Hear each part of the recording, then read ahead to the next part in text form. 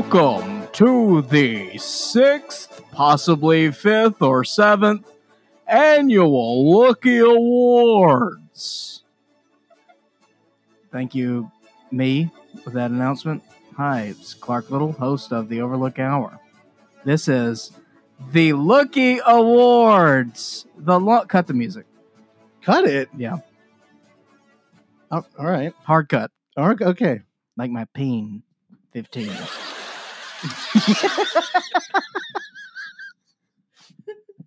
Lookies, baby, how you feeling? You love Mixed. it. Nice. Oh my God. Mixed. This is your favorite show of the year. It's I stress over this show and I don't know why. Can I tell you? I generally do like these because it just kind of wraps up the year. This year, from the bottom of my heart, could not give less of a shit.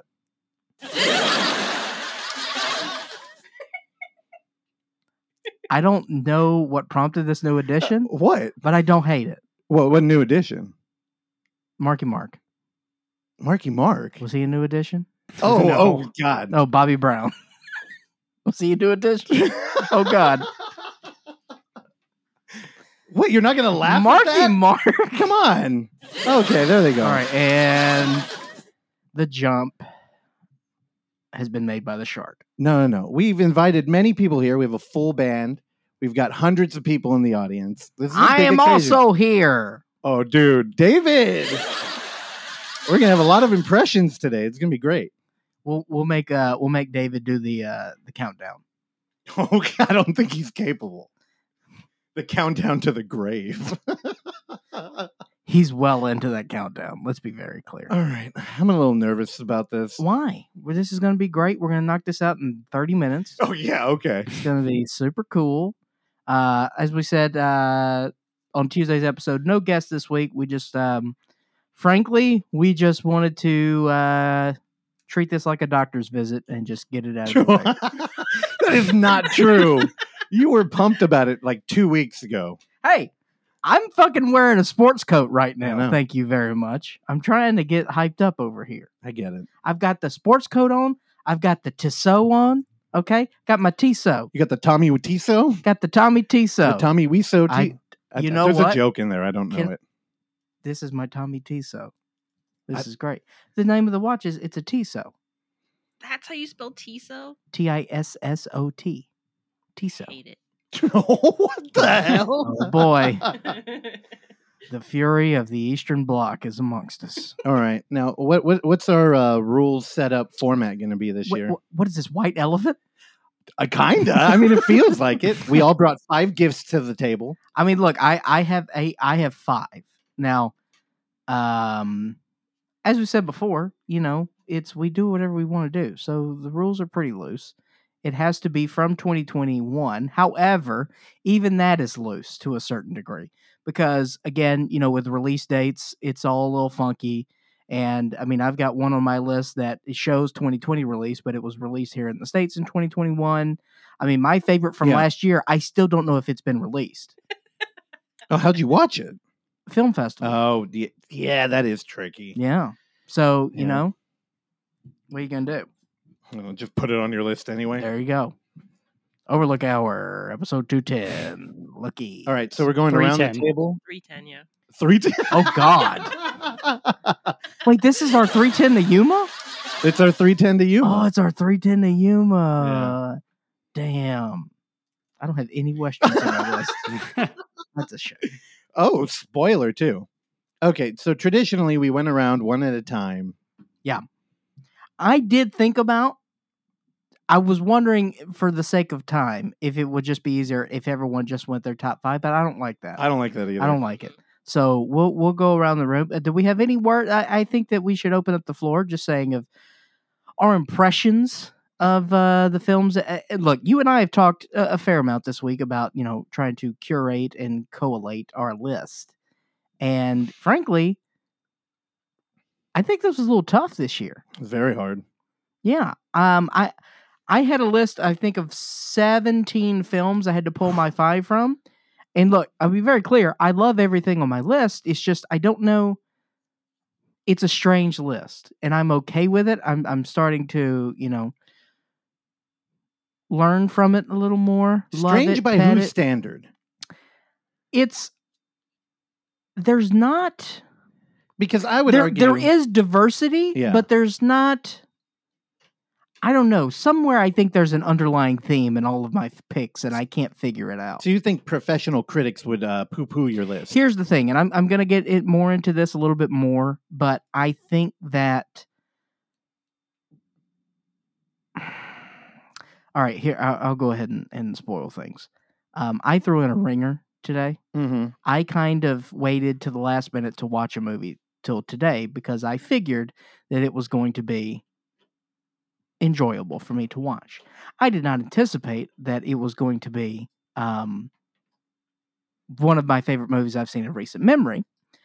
So I had to reckon with that today because, again, I thought it was a bit of a ringer and it kind of messed up my list. So, but I kept number one, and I don't know. I've got some diversity here. I don't know. It's just a weird list for me, and I don't know. Maybe you can try to distinguish whatever nonsense I'm saying once I say my list. But I don't know. Randy, how you feeling about yours?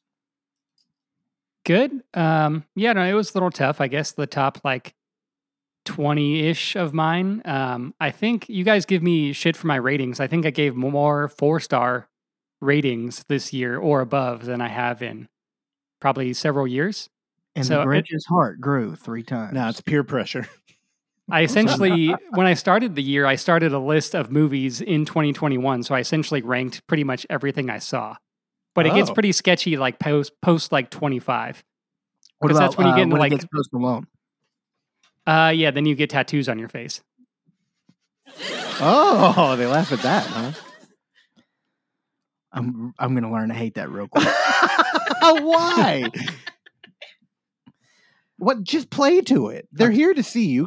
Just give them a joke. Oksana, how you feeling about your top 5? Or your Chris Rock, as we call it in this household?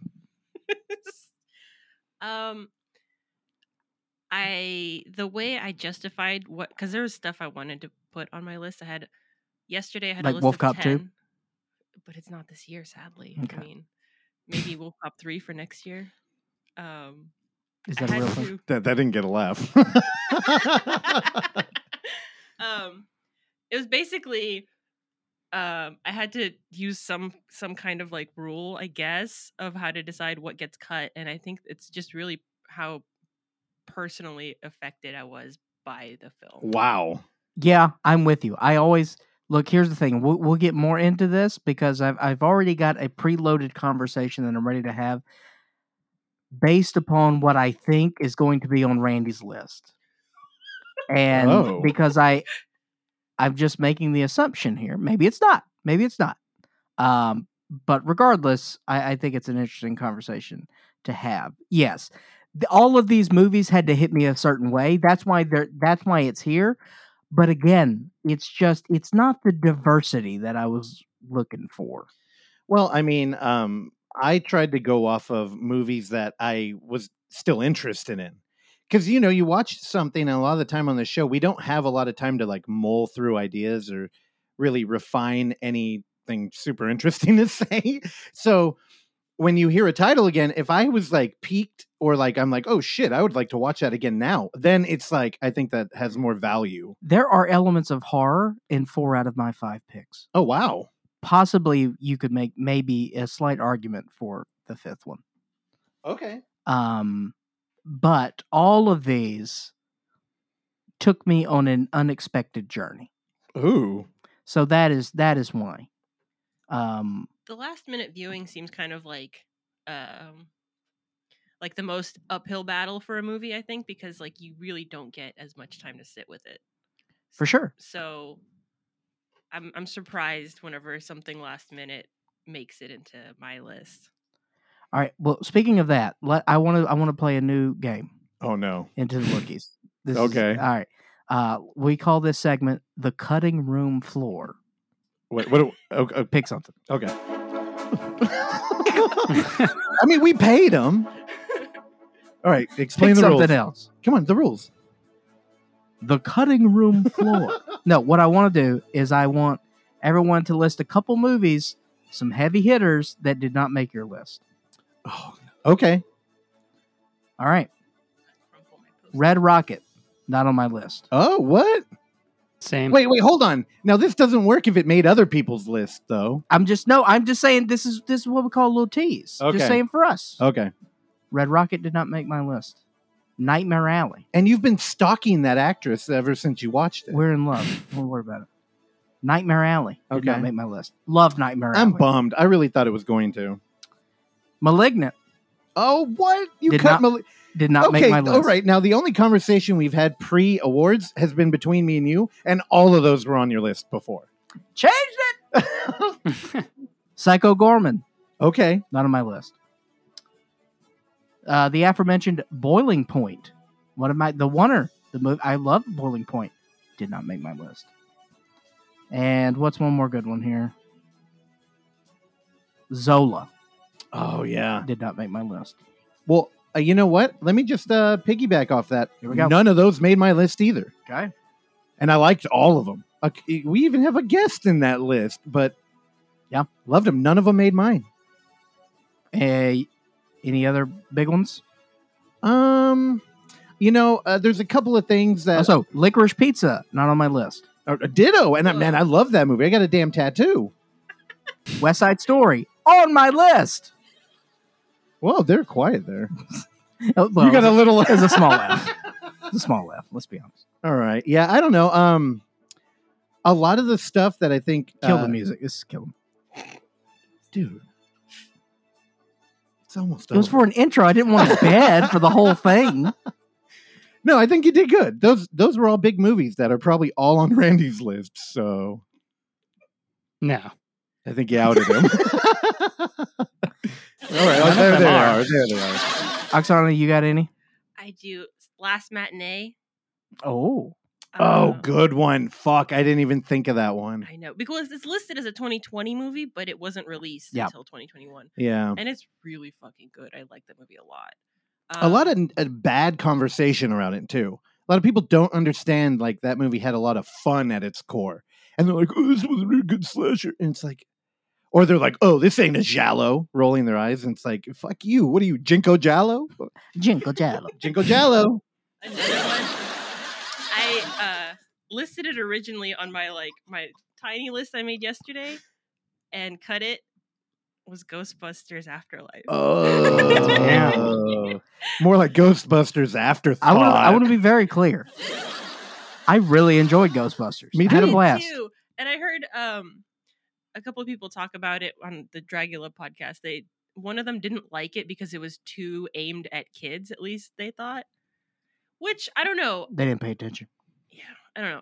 It felt like I'm not super close to the original Ghostbusters 2 movies or whatever. How dare you? I liked them, but I'm not I didn't grow up watching them or anything. But this one, Zool's coming for you, dude. I don't know. It felt sentimental. It felt not forced down your throat. Whoa. Whoa. That Okay. did seem like a line from the Ghostbusters movie. Who historically taught me about the birds and the bees with the gatekeeper and the keymaster. Speaking of force down your throat, last Oh. night I was not going to mention this, Oh no! but I'm going to mention Oh, this now. no. Now, all right. now the reasons of why this happened are not important. Oh. Frankly, it was just an accident how Sounds this like happened. a yada yada yada. Over Hey, But last night, I watched another award show, oh no! the 2022 AVN Awards. Oh, what? What?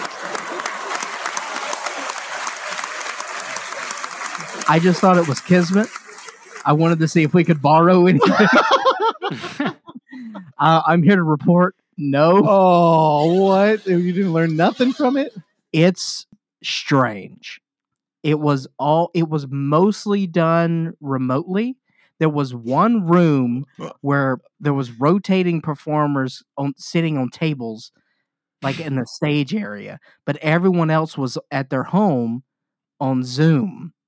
Weird. Yeah, and then one guy won 5 awards. He just had a white T-shirt on, and some people were really dressed up. Some people was wearing sweaters. It was very strange. Good. Let the award show die, including this one. Yeah. Also, the jokes. Oh, there's one. Also, my favorite part. I didn't know the girl. She won. She won New Starlet of the Year. Oh, that's an award. And here's the thing. And she was on Zoom. When she spoke, she was on fucking mute. Oh, what? So she was the only person in the world who heard her speech. Dude. Wait, you mute the whole time? She was on mute the entire time. It That was rules. pretty great. Also, I'm tired of the audience. Just leave. Get out. All right, they're gone. The band's next. I had to Google what that was. I don't. AVN Awards. Yes, the Adult Video Something. Nemesis. News. They've been doing those since 1984. Yeah. Hell of a now, year. By the way, there are like 300 awards in that thing. Oh, It's crazy. it's dumb. I will say that the one that won their equivalent of Best Picture, it's called Grand Reel, went to a trans film. Oh, wait. The film was like it went from 8mm to 16 or something. The Yes. film transition. Correct. Oh, if the audience was here, they would have laughed. That's good. Making it All right. making it work. Are you ready for the official start? What last thing, Randy? Did you have any big ones that didn't make your cut here? Yeah, you took two of mine, Red Rocket and Zola. Loved both of those. Shiva Baby I liked a lot. And also, hopefully this isn't making someone's list, Bad Trip. Yeah, let me tell you something. I flirted with Bad Trip. I really Ooh, enjoyed it. it's a lot of fun. It was great. All right. We good? We're good. Let's kick it off.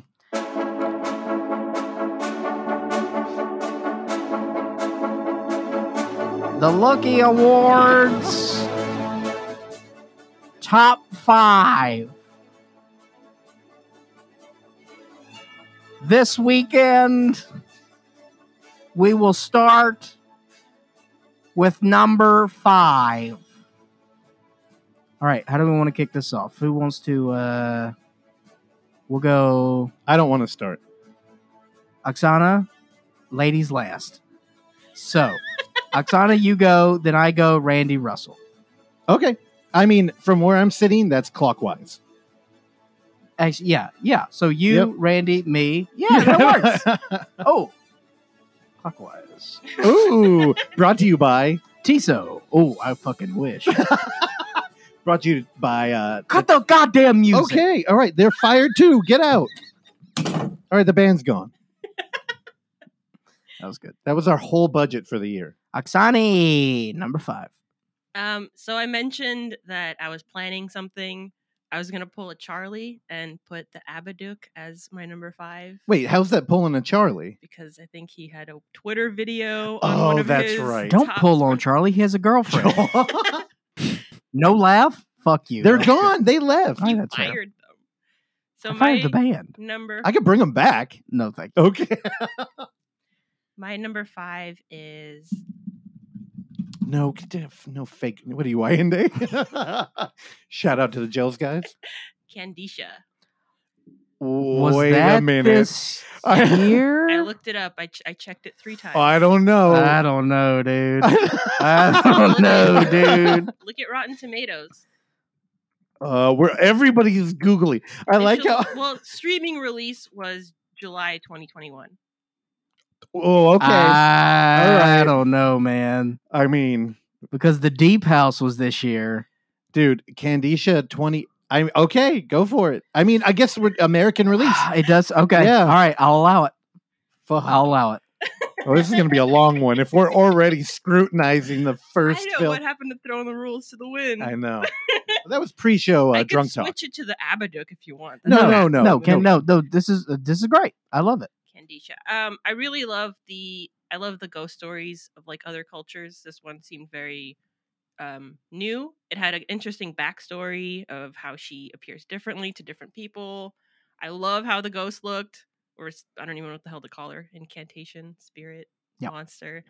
My ex. Surprisingly gory, Mhm. amazing effects. I loved it. I think you just picked it because of your favorite segment that you were allowed to do. Also, can I say, all right, again, I totally thought this was last year, but, great. IMDb says this year, we will allow it, no problem. So, by virtue of that, one of the best kills of the year. Oh, yeah. By a sweet, sweet man. So sad. I like that character a lot. Yeah. And he got fucking ripped in half. I mean, dude, it's the fucking Lahane of the Bloody Mary world. Randy, are you drinking a silver bullet over there? He's drinking a Bloody Mary. No, it's a beer. It's not a silver bullet. I don't know what that is, actually. Actually, I didn't mean to say silver bullet. I meant to say the non-light beer, which is the banquet beer, because it was a beige can. Yeah, the bullet is Coors Light. Yep. I misspoke. That's my favorite cheap beer. All right. Actually, it's Oksana. not true. Alicia has a 12% on Rotten Tomatoes. Oh, they're Really? Audience score 78. Yeah, with the other people. one. Yeah, people did not like it. Yeah, I enjoy candy. I think it was the actual artistry and the Frenchness of it all. Sorry, I'm trying to steal a page out of Randy's all right. book. Yeah. Speaking of artistry in French, oui. Ready? That's your cue. Yeah. My number 5, if you look it up on IMDb, it also says 2020, but if you go down to release date, it says February 12th, 2021. I'll allow it. I think it's probably the earliest movie on my list, and since this is a horror podcast, I went with a horror choice. No way. It's a found footage choice, too. Oh. The person has been on the show, and I rewatched it again last night just to kind of solidify it, but it's I Blame Society. Excellent choice. Good job, Randy. Yep, you can go back to episode 234 to hear our interview with Gillian Horvat, but yeah, I don't know, it's just got like a really sort of a punk rock attitude like in the movie where she's kind of just like, struggling artist in LA and kind of like getting the runaround from shitty dudes in the business and producers and stuff like that. And she's like, fuck it, I'm just going to make my own movie. So, it's got some meta stuff in it too, it sounds like, from talking to her and kind of like working in the industry and, living in LA. And yeah, it's a hell of a lot of fun. And the ending gets me every time. I love it. Absolutely love this pick. Love this movie. Did not make my list. Did not mention it because I was hoping someone else was going to say it and I didn't want to steal the thunder. Now, I do want to jump in here. Found footage is definitely something close to us. I'm not fucking with anybody who's been related to any of our film fests. And it's only because if they're in our fest, that is us saying we love it. And I kind of want to talk about other things on here, especially with next month being Found Footage February. Okay. Got a lot of celebrating. And also, I Blame Society opened our online fest because we had to show people we were serious, but also that we were having fun. Yeah. And amazing film. Yeah. Also, my number 1 review, I think, on Letterboxd, which is just I Blame Society greater than Promising Young Woman. There's no question. Stand by that. There's no question. Well, I think this is a very, very fortunate chain of events that is happening right now. As Randy just mentioned, a movie that we have talked about on this show. We have interviewed said filmmaker on this show. We showed this in the film festival, and all of those match my pick. Oh, all right. We have talked to this gentleman multiple times. Uh-oh. We may or may not be showing his work in the near future. I have no idea. This is Bad Ben 9 Benign. Dude. That is my number 5. When I was thinking about, I wanted to have I have to have some sort of comedic element in my top 5 list, and I was trying to figure out what was going to take that spot, and it was between this and Bad Trip. And for a while, I thought about maybe splitting the baby. Oh, I didn't even think of Bad Trip. Yeah, thought about splitting the baby there, but decided that it was time for Nigel to etch his place in my top 5. As even, again, Bad Ben 9 is not my favorite of the franchise. That belongs to 7. But I loved Benign. we had talked about it briefly, and I think if you're a listener of the show and you've never ventured into Bad Ben, honestly, I think Bad Ben 9, even though it is a little bit of it's deep in its own lore by this point, I think it's a great example of the best of the franchise. Like, it's all in the house. It's got a lot of great moments. It's never full boring. Throttle Nigel. Yeah. I really do think that is a great example of all of his work. Yeah. Yeah. Although you are right. Number 7 is just bonkers. That shit is I weird. I love 7, but and I love this. I just think that, I mean, look, you remember when we watched this film, we had to pause it because I couldn't breathe. You couldn't stop, yeah. I couldn't stop laughing. You fell on the ground. I fell on the ground, convulsing, trying to breathe. Yeah. I mean, one dude in his own marijuana's home. a hell of a drug. It's crazy, dude. Yeah, Nigel, dude, good job. I didn't even think. I think my list might be a little weird because it's so hard. There's so much film, and we watch it all year, and we kind of like dance with it one time, and then it moves on into the ether. Yeah. Because you mentioned earlier, a lot of the time when we watch movies, it's homework. Like, it does kind of feel that way. Like, oh, I got to watch something so I can talk about it. Yeah. And we might end up loving it, but once we talk about it on here, rarely do I ever revisit it. Yeah, we gotta keep putting coal in the train, dude. I mean, fuck. Think of all the movies we cover on here. Like, each of us might do 2 films a week. Yeah. And then, you want to try and say something interesting about it. Yeah, it makes you think, what's life living for, man? I don't know. I mean, honestly, this is one of my highlights of every week. What's so. this life Same. for? All right. Well, it's my turn. I'm going to let you guys pick. Again, I can't do a top 5. What the fuck does that mean? I can't do a top 5. It's just, how do I rank something? I could rank it by my entertainment value. But honestly, dude, there's recency bias. There's like, what am I currently into? I mean, honestly, I'm reading more than I'm watching movies now. I don't know how I feel about that. But I do have categories. So I'm going to throw them out. Okay.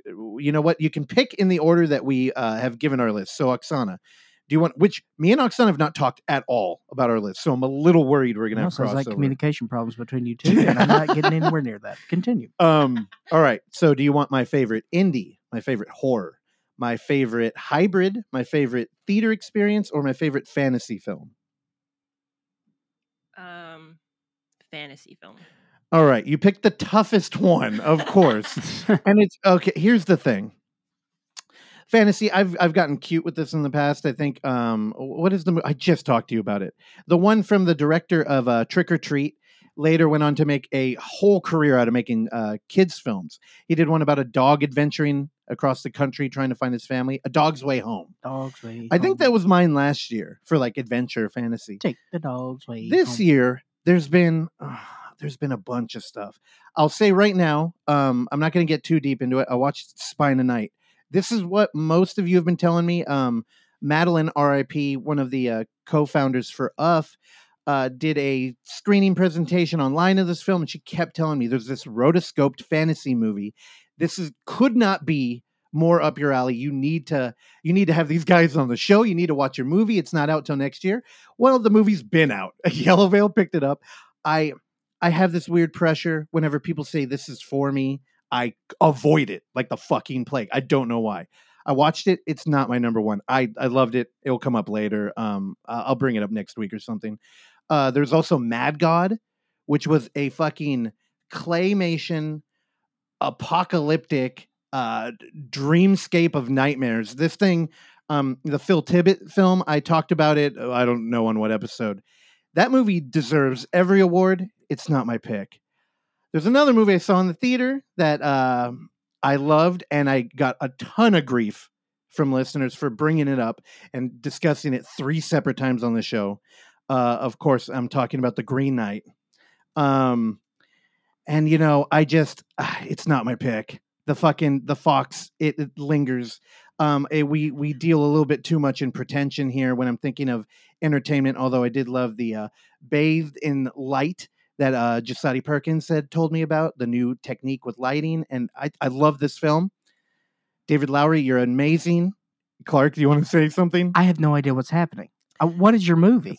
My movie is the one that I convinced Randy to join in on, The Last Duel, directed by Ridley Scott. with writers of Matt Damon and Ben Affleck, based on a true book. Now, I'm breaking many of my own fantasy rules here. This is You left one out too, I think. Which one? Nicole Holofcener. What is that? She writes the third part. Oh, I did. Okay. No. Yeah, there is one. I was trying to make a point that I hate Ben She's a Affleck lady. and I hate Matt Damon. And Sure. they both have major roles in this Why? too. He's the best Batman we've ever had. Yeah, there are 3 screenplay writers here. Now, man, there's some Ridley Scott. Talk about a director I loved and trusted who has made a ton of weird shit and has become a weird, like, what's he making movie for? You kind of loved guy. and trusted Ridley Scott? Yeah, man. He's a scumbag. He killed his brother. Oh, I forgot the wrong Scott died. That's right. You know, dude, where's the audience? Well, we shouldn't have fired them. Anyway, I came into this film. This is another one. I avoided it. I'm like, wait, there's a... Okay, one, I don't love historical films. Like, dude, I want fantasy elements. Now, without going deep in this film, because we haven't talked about it on the show, the reason it is my favorite fantasy film is because when you talk about tabletop games and being... here, I'll start with that. I think being a nerd is exploring systems and understanding how they work. This is why we love Marvel movies or Star Wars, both of which I'm thoroughly bored with. But when you're dealing with fantasy, Tolkien, you know, he created a world. He's a linguist.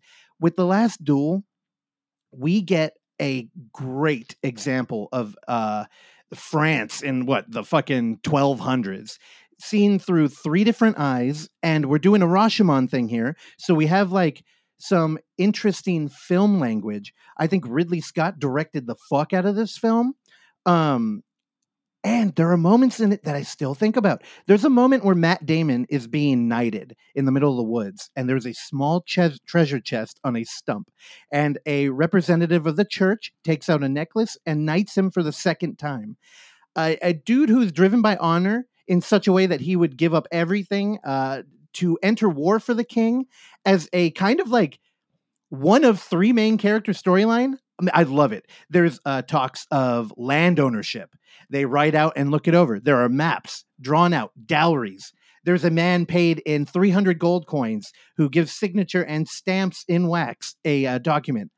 I fucking loved it. I love this goddamn movie. Out of nowhere. This was a last minute watch for me too.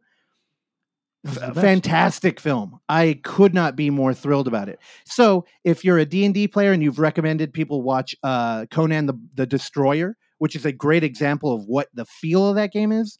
If you play the game we've been playing for 5 years, Adventurer Conqueror King, or if you're interested, I recommend you watch The Last Duel.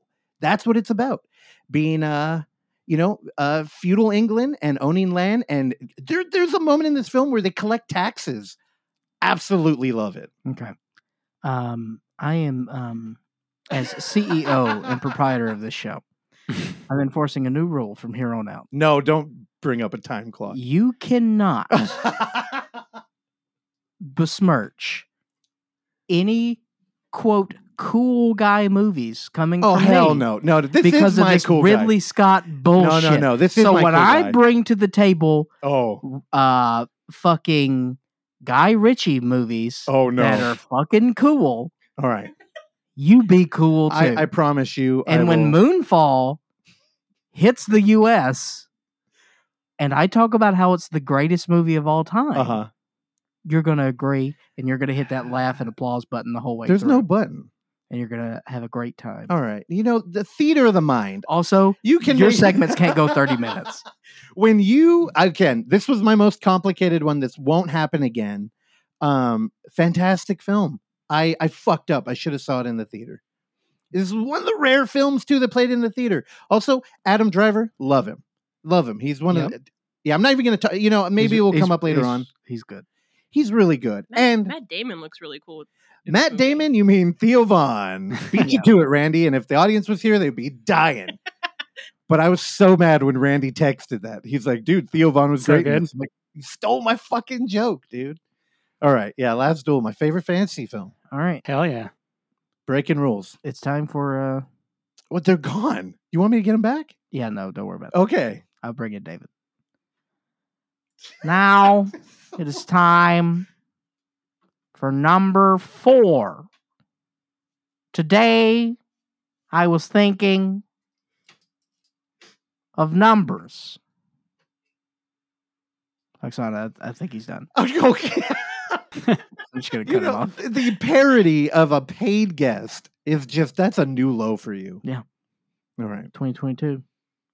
And I do promise I Gloves are off. will not make fun of your cool guy films. Thank you so much. I promise you. Thank you so much. Oksana, number 4. I almost mentioned Mad God as one of the ones that didn't make my list, but I love because that movie's amazing and I can't wait to own it and rewatch it. I love claymation stop motion. One of the ones you mentioned actually did make my list, and it was a super last minute watch that we just watched today, and it's Spine of Night. Good. I'm glad. So no one recommended it to me because I'm not like the outspoken fantasy fan or anything. But one of the things that I've always struggled with is the efficiency of skeletons as a military unit. And this movie changed my mind. It had like Metalocalypse levels of like gore. That's the first thing any write-up about this says. It's like hyper violent. It's animated, which I enjoyed. So you don't like Harryhausen? I do. There's a lot of that.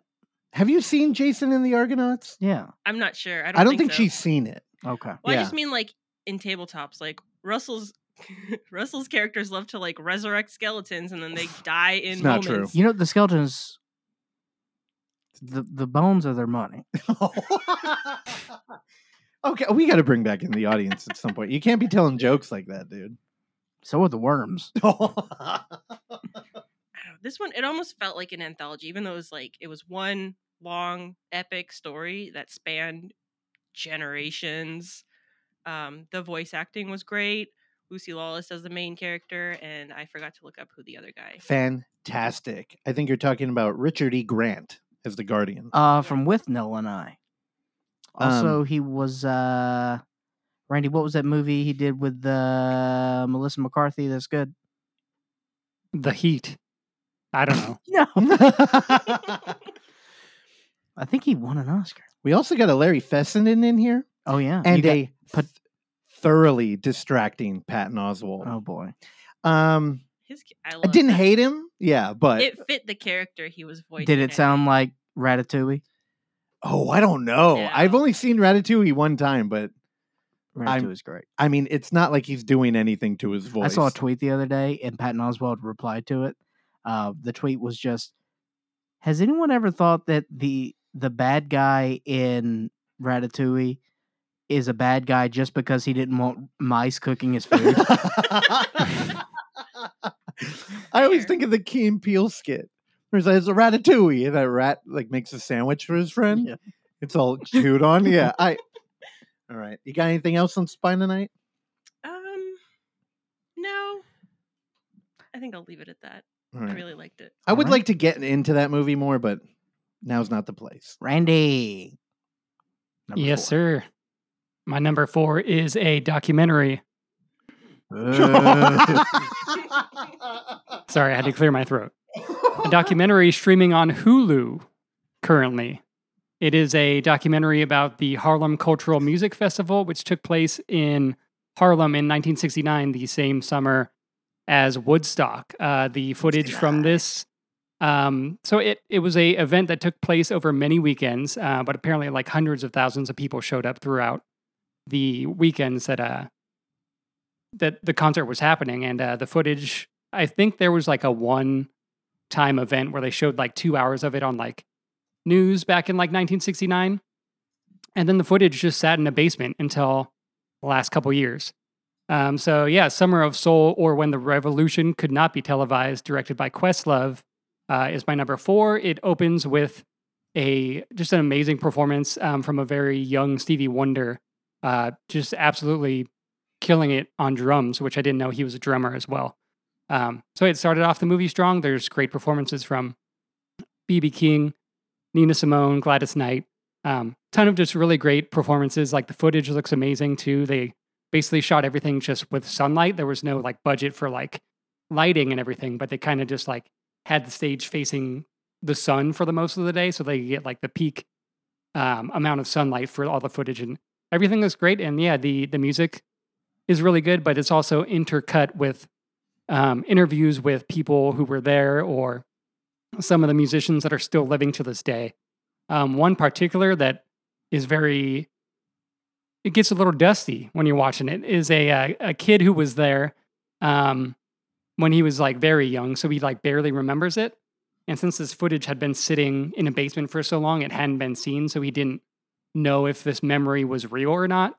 And so they're showing him the footage again, and then they're kind of like talking to him about it, and he gets very emotional. He's like, I've lived with this memory that this thing happened and that I was there with my parents.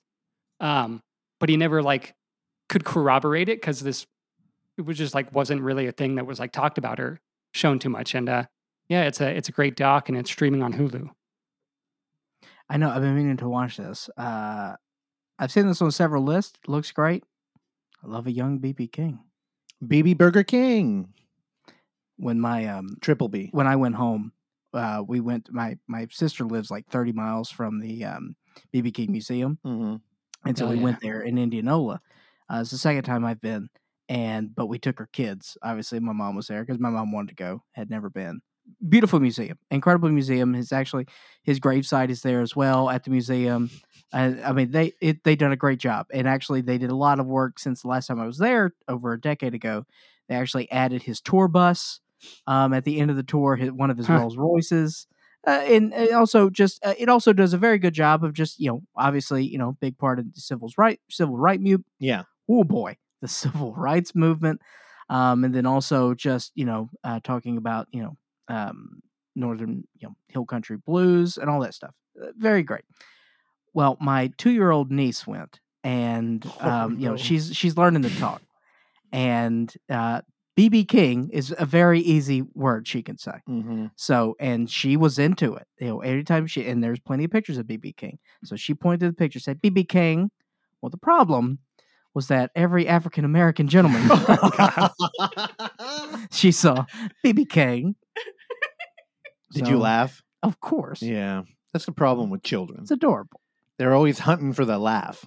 BB King. And when she saw BB King's tour bus, she went, BB Bus. Oh, I like that. She showed. My number 4. Here's the thing, guys. You understand that I have an issue. Of course, we talk about my issues with fantasy film all the time. We're going to do your top 5 issues of 2021? I mean, I feel like we do every episode to a certain extent. I have a problem with period pieces to a certain extent. Now, every movie's of its period. Okay, fuck off. That's a dumb argument. Yes. But, and so a movie about a nun in the 1600s on paper does not excite me. A nun? A nun. Oh. A nun, yes. I thought we were talking about Ruinon again. There's probably none in the 1600s. I don't know. It's pretty easy to make, I imagine. In a clay pot or whatever they're doing. But you throw in Paul Verhoeven, and then we got a different game here. And then also, sprinkles on top. We got some lesbian nuns, and let's party. Benedetta is my number 4, which again, I think we had discussed on Tuesday that we had snuck this in at the witching hour, trying to make the cut, and boy, loved it. It's, I mean, what can you say? He still got it. He's 119 years old? I think like 87. And this thing, here's why I love it so much. Farts. Man, there's some good fart stuff in here. There's good fart stuff in here. Symmetrical areolas. I really like this script. I think this script is really good. I think it's really sharp. I love the actress who played Benedetta, Virgin. You can Google it. Ephira. Charlotte Rampling is always great. The guy who played the junior pope with the fancy hat, he was great. Lambert Wilson, Alfonso. Yeah. Yep. Oh man. And the other lesbian, she was great. I loved every second of this thing. I mean, it is vile, terrible CG that I could not give less of a shit. And frankly, it worked even more. It was more effective to me than had it been good CG. And I don't know if I can explain that. Hold on. Now, just so everybody, in case you missed that, in case Clark's soothing voice lulled you to sleep, he just said he liked the CG fire in Benedetta. Yeah, it works. All right. We should have a special award for best use of CG fire. There's Also, like a let me CG just- sky at one point too that like I didn't hate either. It was No, I didn't it hate worked the for the sky. movie. Comet? Yeah. I Yeah. hated the fire, though. I will say that. And again, Paul Verhoeven. This movie is dripping with satire. Yes. So Yep. I wouldn't be surprised if he did that on purpose. Of course. That's why. Yeah. That's For why sure. it was a whole package for me, man. I just like, God, this is so much better than it needs to be. Yeah. And this is, if you're going to make a movie about a nun in the 1600s and for me to like it, this is the only way to do it. This is the only way to do it. What was that comedy that had a bunch of comedians in it that was all taking place in like a church or something? It came out years ago. Your Highness. It had Audrey Plaza in it. Oh, did not like it. Okay, I was wondering. Yeah. What is Yeah. that called? The Like little, the Little Hours? yeah. Is that Yeah. what it is? Yeah. Dude, it was named after you and you don't like it? I didn't understand what was happening. It did not resonate at all to me. And this was like a warm lesbian Latrine. penisless Jesus blanket. Oh, dude. Jesus. Honestly, he could have been in my favorite fantasy of the year. Those fantasy sequence with Jesus, Yeah. I mean, that's joy. Fantastic. That is pure joy. That was some Old Testament justice he was dealing Oh out. man, I love Benedetta. Four is pretty high. I don't know. These are all flip flop. I love Benedetta. Okay, so you think it actually could be higher if you were to refine your list? You know what? To be honest with you, I could have flip flopped 3 and 4, Okay. All right. but we'll get into 3 here in a minute. Can we take a 2-minute break? For what? I have to pee. Okay. And I don't want to miss anything. Do it. Okay. I'm so yeah, sorry. yeah. Here, let's bring the band back in, and then Oh, let's do music. we'll have you know what, band? Can you play the theme? It's 2 minutes long, so. Pee in that cup. I know. I think it was one of the episodes from this year. We had a guest come on who I'm still kind of conflicted about how I did it, but I talked to him about how he appeared on another podcast and they recorded for 5.5 hours straight without cutting. And he had admitted that he had peed twice while recording into a cup. God. And I remember that. I can't place the name though. okay, let's play a little game. The guest was on promoting his Amityville movie. I've never seen one, so I don't know. Amityville Poltergeist. Uh-huh. Calvin McCarthy. Yeah. Good friend of the show and of the Unnamed Footage Festival, Zach Carter, who turned us on to his film. Yeah, he honestly, I'm not going to name the podcast again. They do well on YouTube, but they were not nice to him, and it was one of the worst treatments I've ever seen of like a guest on a show. And they mostly He was on just Rogan, ignored right? him. Yeah, it was on Rogan. No, but they were just kind of like mean to him, and he's a guest there, but they mostly just ignored him, and he would pop in while they're arguing. I don't know. It was good, but again, talking about Calvin because he did pee into a receptacle twice while on camera on a podcast, and those guys probably did too, right? I mean, 5 hours straight. I don't know. What's the etiquette there? I would imagine you would just get up and leave and not even say anything. They're kind of harsh to each other. I mean, we kind of are, but dude. And he has returned. Here, I should play the door sound. Oh, welcome back, Clark. Thank you. We had a lot of riveting conversation about prior guest Calvin Yes. McCarthy from Amityville Poltergeist.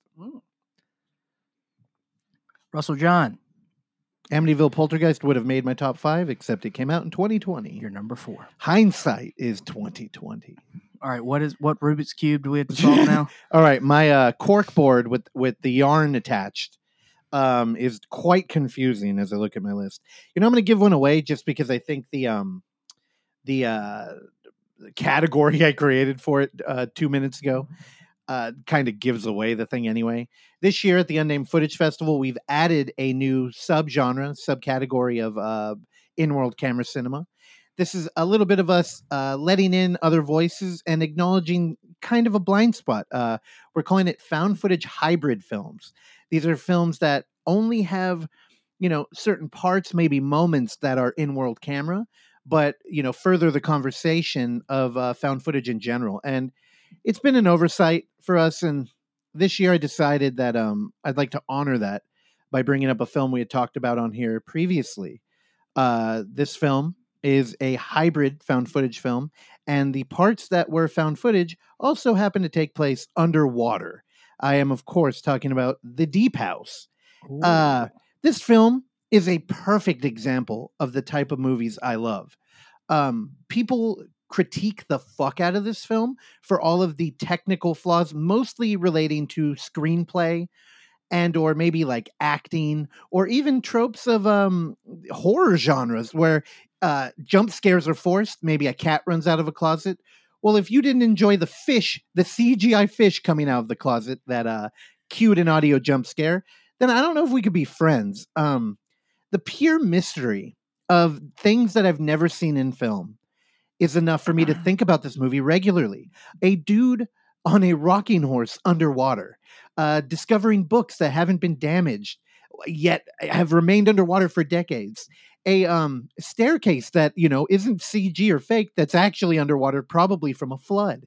A drone made for underwater that played music. It's an underwater boombox. This film is fantastic.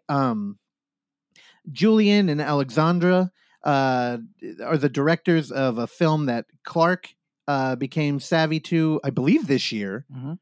And it kind of set us down this like pathway of exploring their legacy from Inside to Candicia and their new film, The Deep House. I love it. It's fantastic. So I think it's a great example of a film that may not be completely found footage, but can definitely deepen our understanding of the subgenre. I really enjoyed The Deep House, and when it impressed me, it's hard to find something that could impress me more. Because part of it is just I have no idea how they made this work. I know. Fantastic. Where The Deep House drowns for me is in the storytelling. Yeah. However, it's forgivable, and I will rewatch The Deep House. Yeah, but again, What a fantastic pair of filmmakers, though. Like, oh yeah, man. Inside, Candicia, The Deep House. Like, you could be proud of those films. Yeah, Groundhog Day 2. I mean, jeez, dude. Yeah, yeah. So that's my not a number, but that's my favorite hybrid film of the year. Again, the Unnamed Footage Festival 5 is happening this year, and we have a whole category of hybrid films. They are not considered for this list. This is our lowbrow fun podcast where I want to make a very opinionated argument for a film that most people do not like. That's very serious, and I love all of them. So don't even ask me about them. Love it. All right, now we're rolling into number 3. I've killed Lynch, so we're done with that bit. So I'm just going to keep. Well, the band's back. All right. So go ahead, band. Number 3. Number 3. My number 3 movie. I couldn't even describe it after we watched it. Wait, what? I had a hard time fully understanding what I had just watched. Hey, what? Get out. They snuck back in with the band. I listened to other podcasts that made me just want to rewatch it. And luckily, it showed up in the mail today, and it's Titan. Oh, is there crossover? Okay, yeah. I won't bring that up, but yeah, I think this is our year of crossover. It's Titan. whatever. Yeah, on the ride home, like Russell and I saw this in a movie theater. It was, I don't know.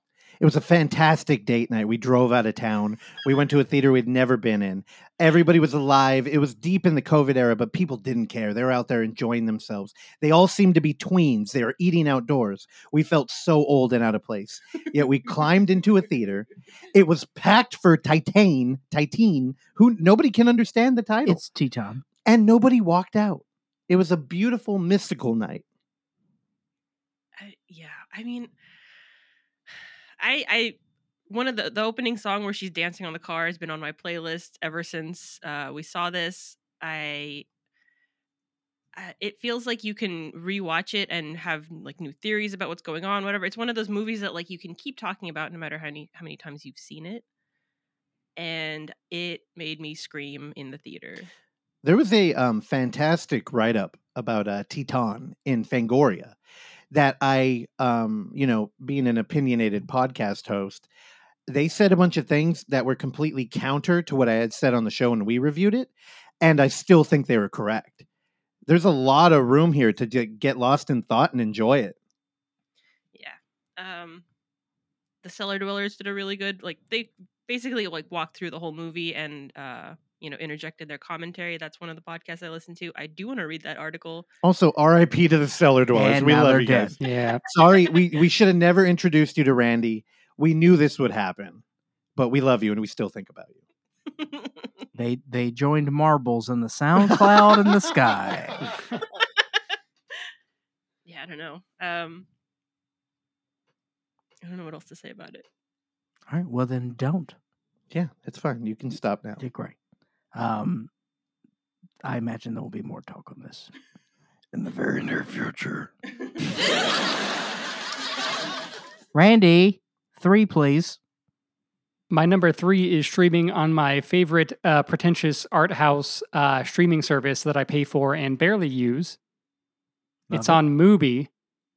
It is this director's final film. He finished it just before passing away. He's been around for a while. He directed House or Houseu.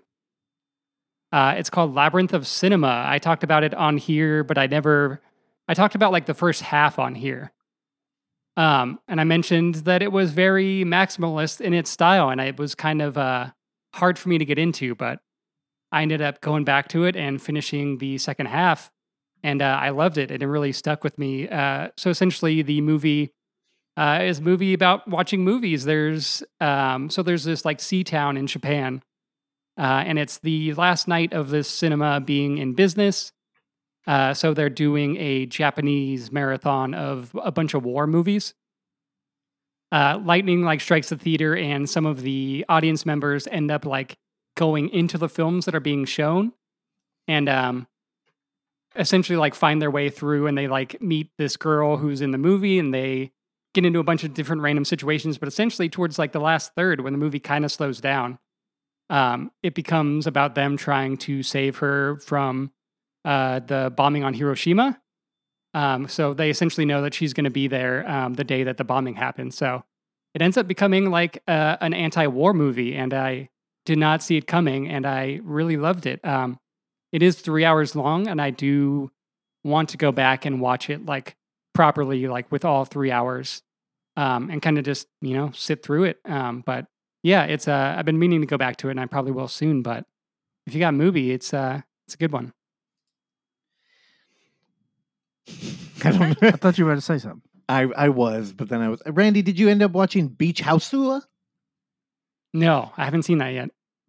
I don't know if you can. They replayed it for the second Racer Trash that I thought was going to be the last. They opened with it. Yeah. I think I was in Florida when it was happening. Oh. That sounds a perfect background. Is Mubi the only place this is available? I think so. I believe there is a Blu-ray out. I know they have one at a local video store here, but I'm not sure who released it. Might be Shout Factory or something. Based off Randy's description, I think it's also streaming in hell. I have no idea what that means. Why didn't you drop the name of the video store? You used to fucking have the tattoo on your neck, and now you won't even... Because I'm also wearing their t-shirt, and I didn't want to be redundant for those on this video call. My number 3 has already been briefly mentioned in Russell's clusterfuck of his first review. Hey, fantasy's a deep one for me. I touched on it, though? Yes, you did. Ooh. So this was a surprise pick. This is a film that I'm going to be honest, in many of the circles that we all occupy here, and I think that we occupy many different circles because I think that our reach is far and deep, and our interests are varied. However, I believe to some extent this film was on everyone's radars. This actually got pushed back because of the Corona-19 novel virus. So, The Green Knight, dude, was pushed to this year. Now, fuck again, yeah.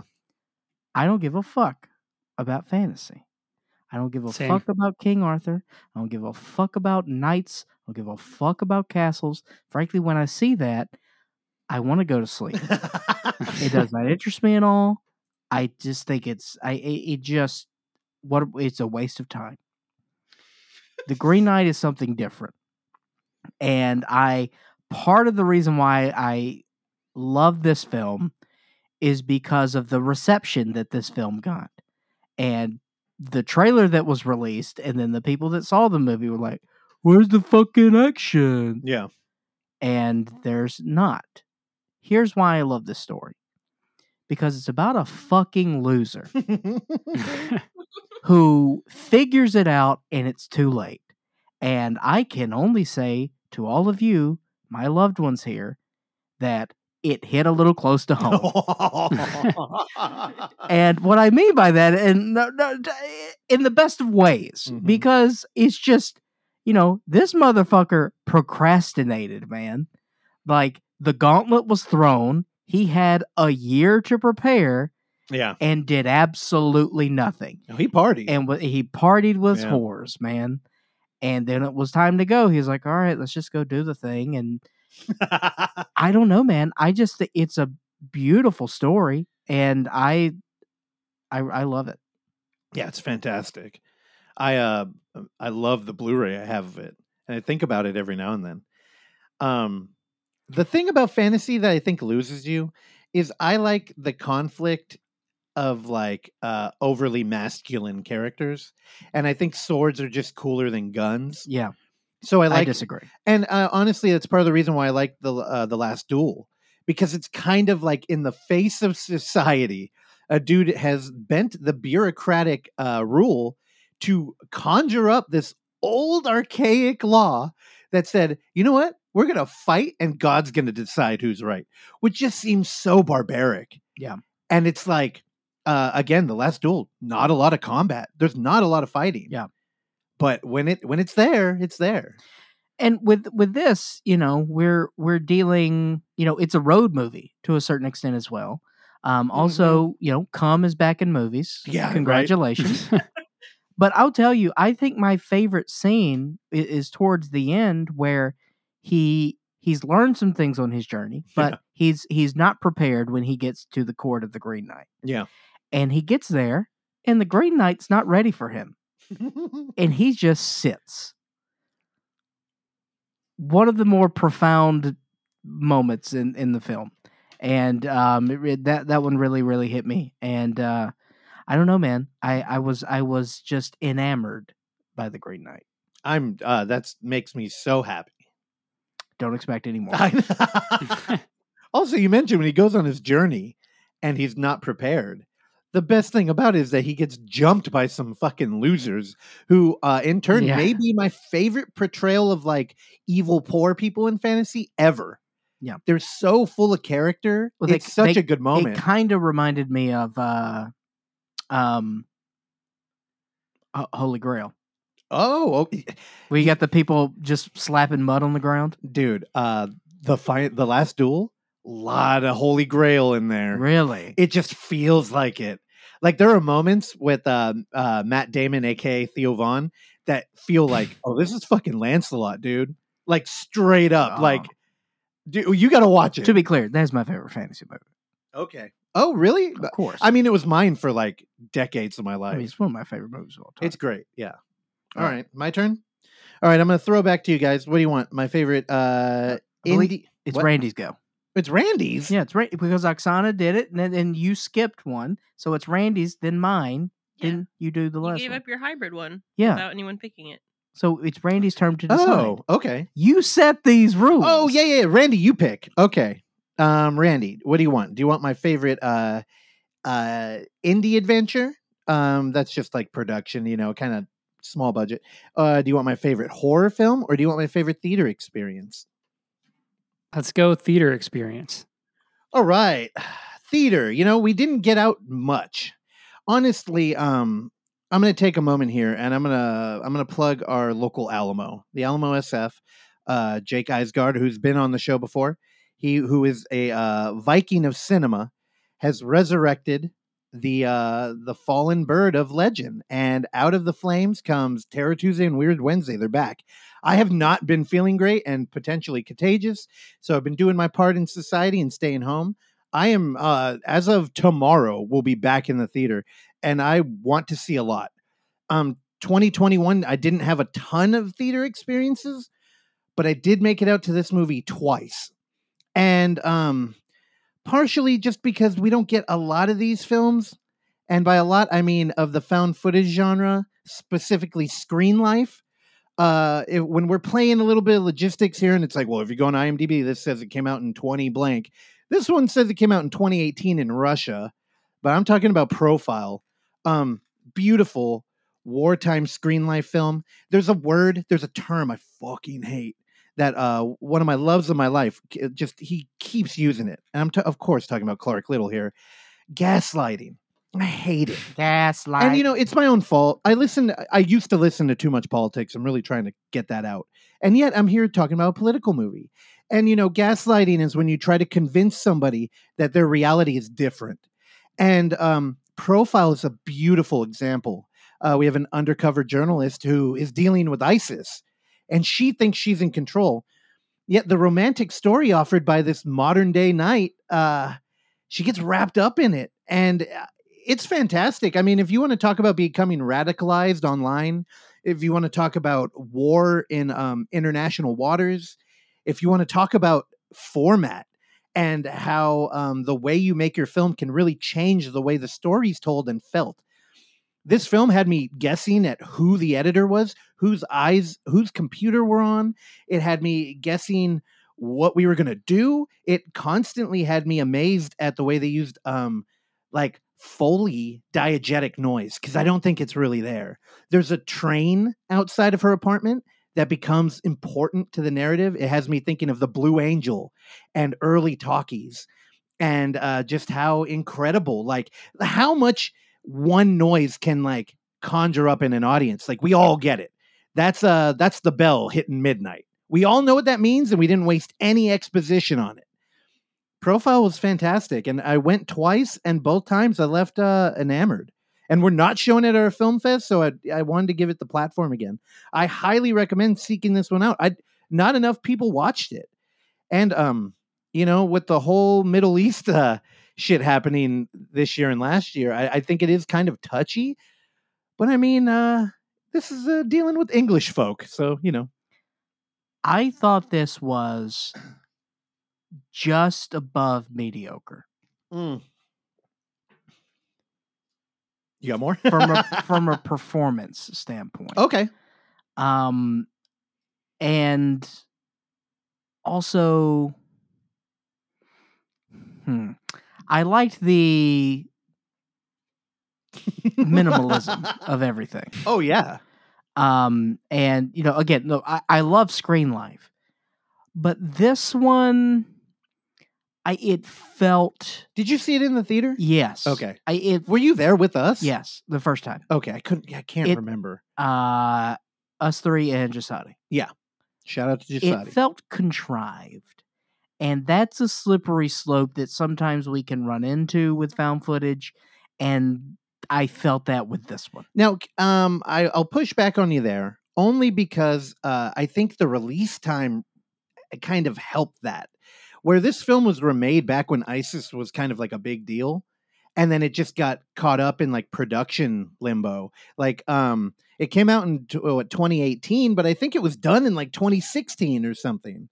It was like years. I think it may be completed in 2018 and not released until. Well, it says released in Russia in 2018. So whenever it was done, I know it took a long time, and it kind of came out at a weird moment. Putin was a big fan. Yeah, He produced it. It came out in a weird moment. That would be great to kind of shift. Assuming that the movie had made more of an impact, but yeah, don't poo-poo my fucking 5, okay? I'm not poo-pooing. Call my shit mediocre, right? I'm not poo-pooing. All right. I know how much you love this movie. All right. Now, profile. Did anybody else want to come in and poo-poo my fucking film? I almost put this one on my list too. I loved it. I don't know, the screen life, storytelling. It's just, this is the same guy who did both Unfriendeds. Yep. Timur, last name unpronounceable. Yep. Bekmambetov. Mm-hmm. He had his hands in a lot of films, from the Russian film Daywatch to Night Watch. Also in the remake of Ben-Hur. Worked on. It was a producer on Blue Whale, which is a found footage film. Unfollowed producer. He's got his film in a lot of this stuff. He was worked on Unfriended. This is a guy I'd love to get on this show, although I think he's actually making some good money and would not spend the time here. But I did want to, put a spotlight on there. We'll probably have to learn his name, and that's. I know, right? All right, now before we get into the next round, I have an award to give. Oh boy, all right, man, come on. All right, now you think we're just doing top 5s here? In fact, all of you think that because I didn't tell any of you about this. Here we go. But our favorite segment. Our absolute favorite segment. It's often overlooked. Female bag. We have our favorite email of the year. Now, I've poured through all of them. I believe we had multiples upwards of 2 to 3. One of them was a callback to one of our favorite guests who is still AWOL. I don't know if we're exactly looking for him, but Creepy Clark, and they wanted some 2-sentence horror stories. You know, I see you out there, Brench Fry, but I don't know if it's ever going to happen. But I put a little star on your email, may come back to it. But we did get an email from recently mentioned Jasadi, who decided to put an end to our final duel. The last, I always want to call it the final duel. I know. Final count. The last duel between me and Clark about CG Snow. Okay. Jasadi writes, Russ, I don't know what you've been smoking. Maybe it's the bang bangs, maybe it's the vid. But Polaroid clearly has CGI snow. That doesn't negate the fact that there was real snow at the end. Clearly, we see the lead actress, Catherine, yes, I Googled that, had somehow snow in her hair. The director clearly wanted that scene to be a winter wonderland. But that shit looks like a Snapchat filter. Clark, with an E in your name, I'll mind you. God. Clark, you're a national treasure. Don't ever change. Let's go, Brandon. P.S. I DM'd the cinematographer of Polaroid to confirm the CG snow. He left me on red. Again, that is our best email. Resurrected segment. I don't like how he went political right after I'm talking about profile. How dare you? And congratulations on the award. Love it. LGB. It's so stupid. Here's the problem. There are so many film fans who deeply in the core of their id, it has changed in the 2016 presidency. And they cannot laugh at that stupid ass joke. And they will be reviled that somebody has now called out where they stand in allegiance to a former president. I'm going to tell you, it's okay. You can laugh at it. It's really stupid. In fact, why the fuck aren't you laughing? Okay. All right. Well, we'd like to thank Ben Shapiro for his time here on the show. Do not. That swarthy little prick. Do not. I honestly, one of my favorite YouTube channels you put me on. That's a hell of a Ben Shapiro. It's very good. What's his name? I always forget it. Kyle Dunnigan. Fuck, he nails it. It's scary. It's so good. It's you know what? scary. You get an award too. Let's come back, band. All right. For best Ben Shapiro impersonation, Kyle Dunnigan. All right. All right. Number 2, Oksana Valerianova Osachi. Oh, my number 2. You weren't ready? Come on. I never am. Fair. So I mentioned that Profile almost made it onto my list, and I was hoping it ended up on someone else's, so I left it off even though I loved it. But I couldn't not include the Deep House on mine, so it is my number 2. Oh, damn it. All right, crossover. I mean, it's deserved. I think most underwater movies make me feel like I have to hold my breath too. They make me feel claustrophobic, like I'm going to get crushed by the weight of the ocean, which just like added to how good this movie already is. So I loved it. Wow, I thought for sure that the Deep House was so distant in like our love of like that exploring that filmography that I would be the only one. Yeah. Absolutely not. And I love that fish. I jumped so hard at that fish both times. I think he showed up twice. I hate large fish, but that's not why I jumped. I don't know. I love this. I don't understand how anyone could not love it. I mean, I get because the exposition is painful. Well, a lot of the storytelling, there's so many like subplots in that movie that never go anywhere.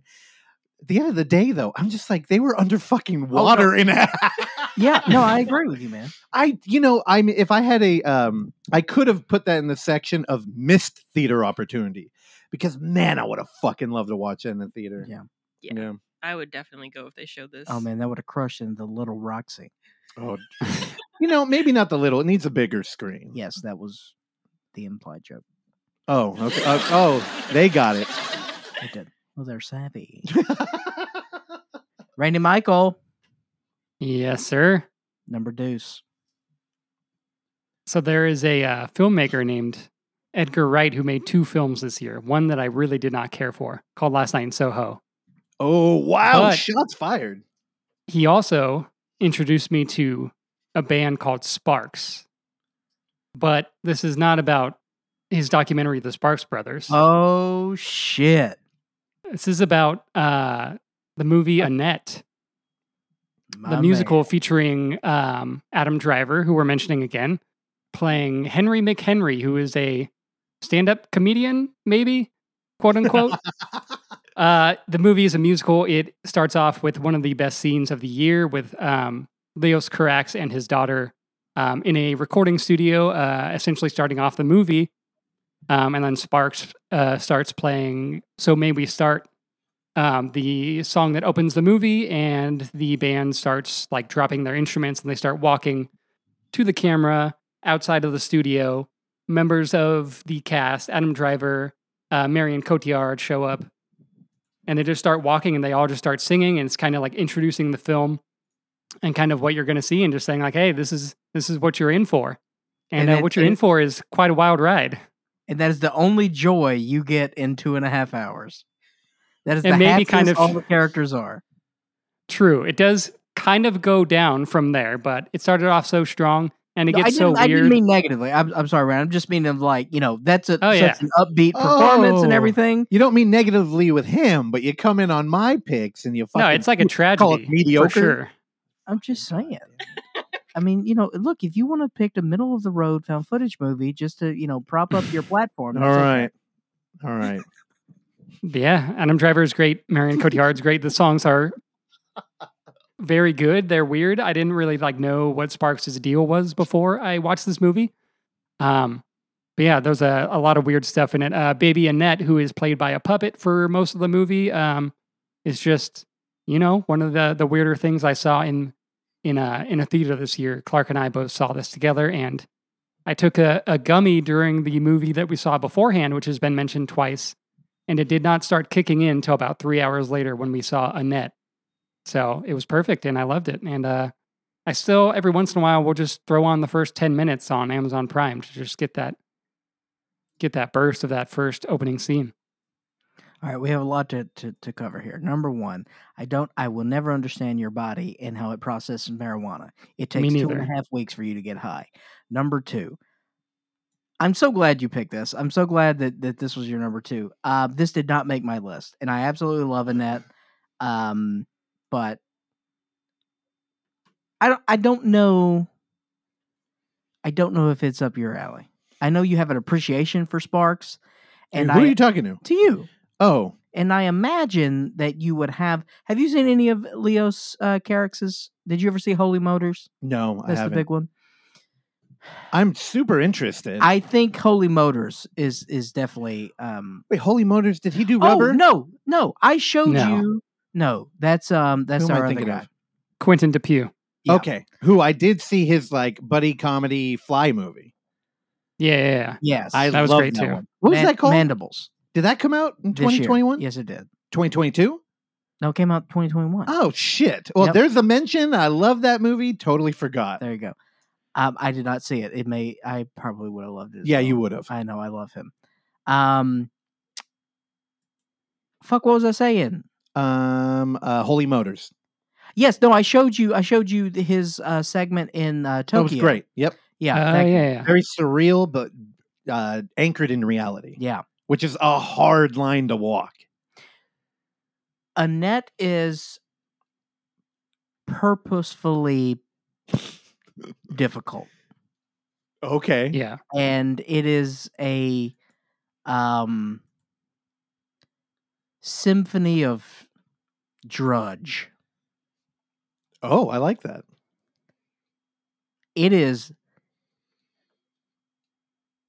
It's not the most fun watch, Okay.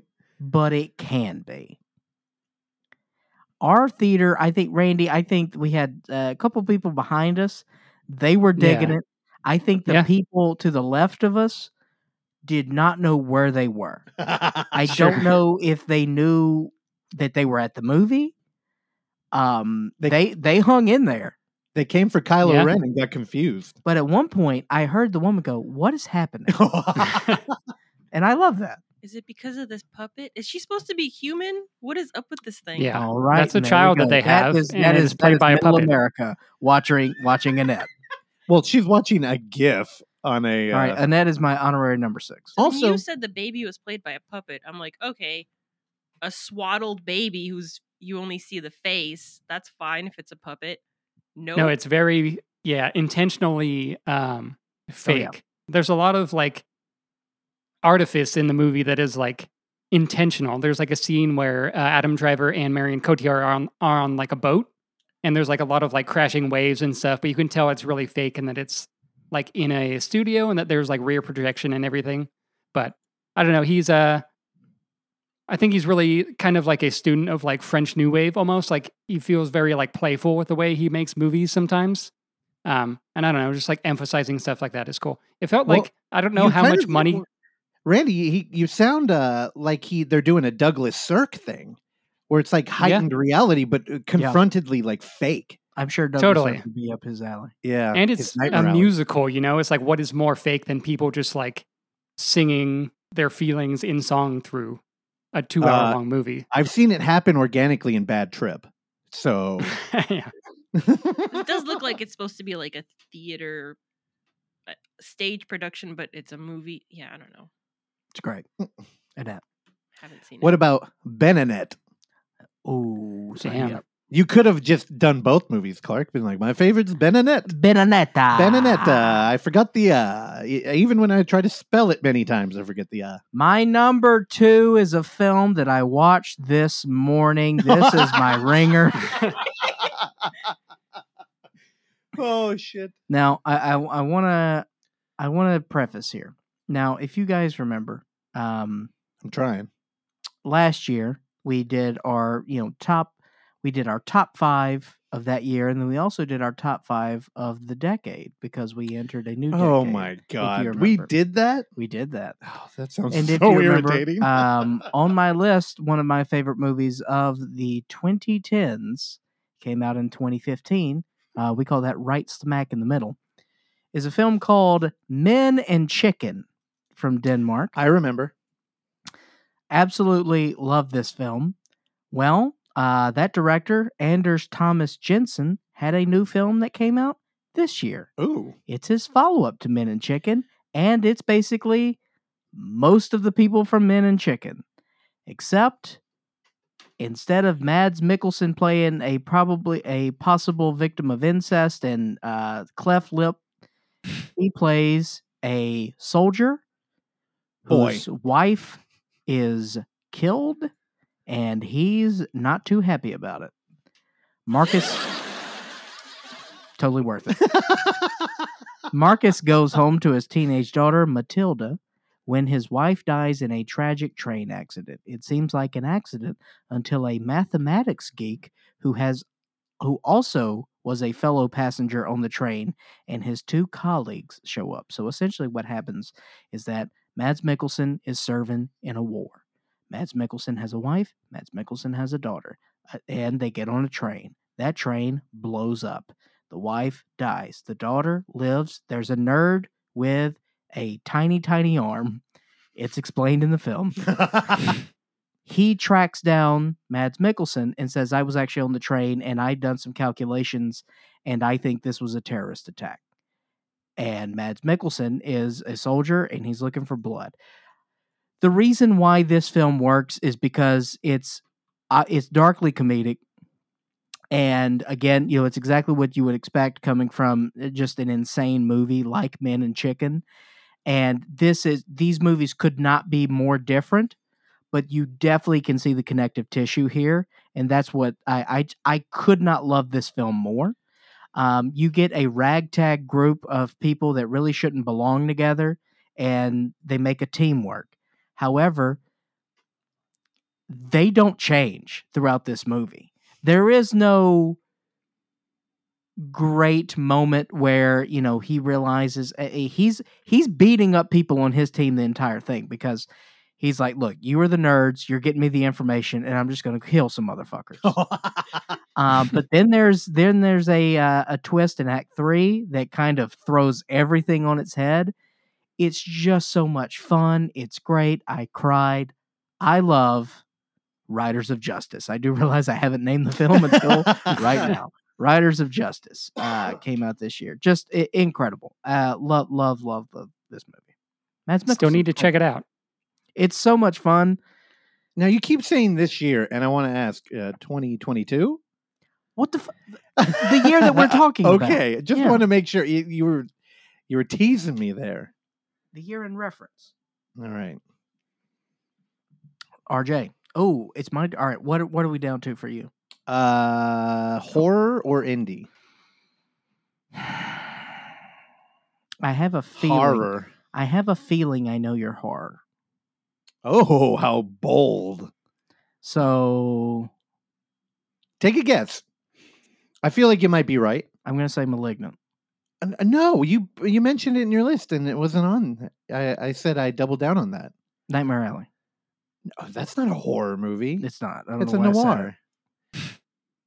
It's Noir-vember, dude. All right, well, pick a category. Horror. Let's just stick with horror. Your favorite horror movie of the year. My favorite horror movie. Now, what horror? God, that's a big umbrella. There's a lot under there. So I wanted to stay as like kind of basic bitch and to the point. I mean, we talk a lot about indie and overlooked horror movies on here. Every guest we have, I love them. I think they're important. That's why we share those movies with you. But this film could have even fallen. Here's the thing. When you're a horror fan, eventually you go down the path so far you become an elitist. You always have an opinion. It's what happens when you deal with shit you love. Clark has many opinions on the watches he buys. And I have many opinions on the horror movies I watch. This one, I thought very low of. Came into the theater and had to pick my jaw up off the floor. Because fucking Halloween Kills rocked my world. Oh, I absolutely loved it. I thought about putting it in my fantasy film. It's got kind of that like Dynasty Warriors. Like there's just one dude at the center of this town, and he's just unstoppable. Can I ask you just a quick question? Yeah. You being a contrarian your entire life, where did this come from? What do you mean? I don't know. I can't help it. Everyone on the planet Earth hates this movie. I know. And here's the thing. We're kind of dealing with the deep house again. We're rolling in the deep, as once said a great poet and songwriter. Randy, cut that out. And the thing with Halloween Kills is it's all about the kills, baby. I mean, there are parts of this movie where I literally cringed. And yet I was on a roller coaster ride. This movie could have had no plot. It could have been completely surreal. Give me some Un Chien Andalou where Michael Myers shows up at your house. You know he's coming. You're aware of the films, and yet he's going to murder you. And you're maybe not boyfriend because it's not clear because they never mention if they're actually a couple or even if they're gay. They just are both named John and one's taller than the other. Big John, Little John. Yeah, and I mean, fantastic. I had so much fucking fun. Let's be very clear. 100% gay. They don't say it though. They're gay. I mean, I'd like to imagine them. They were very supportive. They had a beautiful house. In a second. Yeah, for sure. Silk robes, let's party. Now, if they were both turned out to be straight, that would honestly be a little weird. That's also maybe slightly more interesting. Yeah, true. But I mean, this movie opened up in a fucking literal hole. We complained about Nightmare Alley that opened up with fire and the digging of a grave and a body, and it's like this is literally where Halloween Kills starts. Michael Myers is in a death, a grave of death, created for him, and he crawls his way out. Now that's a hole, I would say, in the writer's room. It's hard to write out of that and make it interesting. Well, here's what you do: take America's heroes, the ones that have never been touched, the firefighters, make them feel like modern day warriors. And again, they're not armed with guns. They're armed with fucking melee weapons, which I just talked about. I loved earlier. They've even got armor. They're even prepared for fire. And they are there at the gates of hell, and they are destroyed by Michael Myers in a way that made me feel like I was fucking 12. It was incredible. It was a treatment I had never seen. And, you know, man, this movie's such a mess that I can only say that it's like a fucking roller coaster ride that robs you of brain cells, yet you'll wait in 3 hours to get back on it. Evil dies tonight. Evil dies tonight, dude. I mean, I'm getting the tattoo. I think it works out that I can have it on my knuckles. So I can evil dies. It doesn't work out. Nope. But I'll have to cancel that appointment. But I fucking loved it. And the fact that people hate it, I'm not gonna lie, it kind of it becomes that band thing in high school where you're like, your origin story. It's like, here you know it what? Comes. You don't get it. You don't fucking get it. In fact, shout out to my mom who bought me Halloween Kills shirt and pajama pants.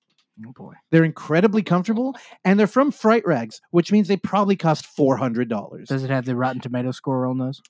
It's just a bunch of 13%. What was the Rotten Tomato score? I think it was painfully low. I will say that when I pulled this up on the IMDb right now, like the name David Gordon Green and Deborah Hill and John Carpenter, the pantheon of horror icons, it's all in orange. IMDb gets it. I fucking love this movie. And I'll tell you right now, this energy, why do I feel like there's just a vampire waiting for me in the theater for the next one? It's going to drain me of my life, and I'm going to come out a husk of a human, robbed of my soul, and I'll probably fucking hate it. Word. Halloween Kills, man. I loved. Actually, it's an hour and 45 minutes too. I'm shocked. The movie blew by. The mob mentality in that one was really interesting. It felt like, you know, there's social commentary efforts that just fall flat and they don't work, and I think I love that. Where it's like, oh, the mob here, they're out of control, they're in the building. And it's like, and they fucking suck. And Michael Myers killed them. Damn. And also, I mean, a shout out to Scary Thoughts. They really dismantle this movie, like, systematically. They could not have hated it more. And I love that podcast because, you know, I kind of agree with them. But also, Michael Myers was fucking cool in this movie. He was kind of cool. Also, you know, a movie that didn't make my list but was very close, Scream 5. You know, honestly, Scream 5, it's just a little bit too good. And Halloween Kills, man, this is a movie that we had a JC. Yeah, and Jim Cummings at the beginning. Yeah, we had Jim Cummings and the other JC, John Carpenter. And the other JC, Jesus Christ. Indeed. Amen. Amen. It's got 40% on Rotten Tomatoes. 66 audience score. Wow, it is in the gutter. All right, cue it up. All right. We did it. Our number one film of the year. Oksana, the honors is yours. Clark is currently falling asleep. I'm so sorry. I don't feel well, and I don't know what's happening. Got the vid round 2. Shut that off, please. Okay. What? Number 1, this century, please. Number 1. If I had a top theater experiences list, this would be on it. I don't know why that made me laugh. I don't either. It felt like a shot at me and my beautiful way of curating my personal opinion. Okay. Dude, Cats was like 3 years ago, so it can't be that. I think this was the first movie of the year that made me think of. I made a mental note to put it on my top list at the end of the year. It's Nobody. Whoa. Wow. So here's why. I mean, it's like an obviously good movie. Bob Odenkirk is like not someone I would think of like carrying an action movie that well, but Why he does. not? I don't know. He's just like That was tongue in cheek, of course. Yeah, of course. I don't know. I mean, he makes it look effortless, which That was great. which I know it was not. But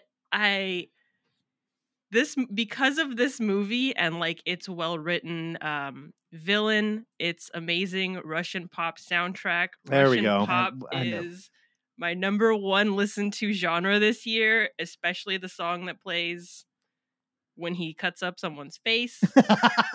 I feel like it kind of changed. It changed a lot, which is like it makes you think about how powerful like a soundtrack could be. That song is really good.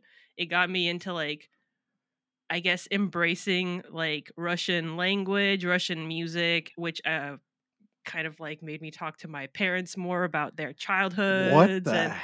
And it like was a domino effect. So yeah, a well-written villain is a very powerful thing, and so is a good soundtrack. Oh, words Hitchcock live by. Nice. Also, you look like you're getting emotional talking about Nobody. I'm not. Look at that. Also, there's a theme with your list. It's music. Yeah. It's a shame you were too high to enjoy The Runner. I'll rewatch it. She was so hyped for that movie, and she went to bed. Yeah. Like, It was hell late yeah. For which one? For The Runner, the Boy Harsher for film the that we talked about last half-hour-long week. yeah. movie. Yeah. God, she conked out of that one. Like Clark in a Shakespeare film. I like that movie. All right. Was that it? Yeah. I mean, I don't know. I imagined I would say more about it, but I don't know. I feel like maybe I don't need to. No, this is a great choice. Yeah, good job. I honestly had to push this out because I had a great time with this, but Riders of Justice kind of hit that spot for me. You know, I saw it twice in the theater, and the second time it kind of lost a little bit of that flair for me. I mean, it's still a great film, but like after that second viewing, I was kind of like, okay, I'm good with it. Do we even own it? Did we buy it? I'm pretty sure. Yeah. I don't think we did. I don't think you did. I don't think we did. I don't think you did. I'll have to double check. Okay. Bezos it right now, dude. Randy Michael, Yes, sir. it's go time. Did you want to guess? You felt very confident. Oh, he's throwing down the gauntlet. It's the last duel all over again. Here's the thing. I have to go with this guess. Wait. You need some betting music. Come on. I have to go with this guess. I saw you've rated this movie 5 stars. You don't rate anything 5 stars. I don't see how you could crowbar In Transit into this year's list. You did not mention it in things that you omitted, so I'm going to have to guess Licorice Pizza. I would love to be wrong, by the way. You are wrong. It is not Licorice Pizza. I almost had Baby. a film by an Anderson as my number 1, which would have been About Endlessness by Roy Anderson. Okay. If you would have said The French Dispatch, you would have been fired from the show. Yeah, I did not care for The French Dispatch, but I'm stalling here because we've already talked about it a lot, and we've talked about it on the show like 5 times, and it's The Green Knight. Damn, Baby. 2 top 5s. Yeah, All right. it's if there's anyone that could get me to give a shit about a fantasy movie, it's David Lowery, who I've really enjoyed kind of making an event of seeing his movies whenever they come out now. Pretty much since A Ghost Story, I've really just looked forward to whatever he's done, except for Pete's Dragon, which I've still not seen.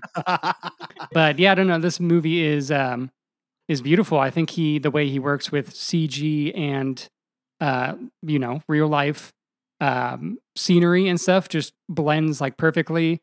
It's very dreamy. It's very like kind of an existential like fantasy movie.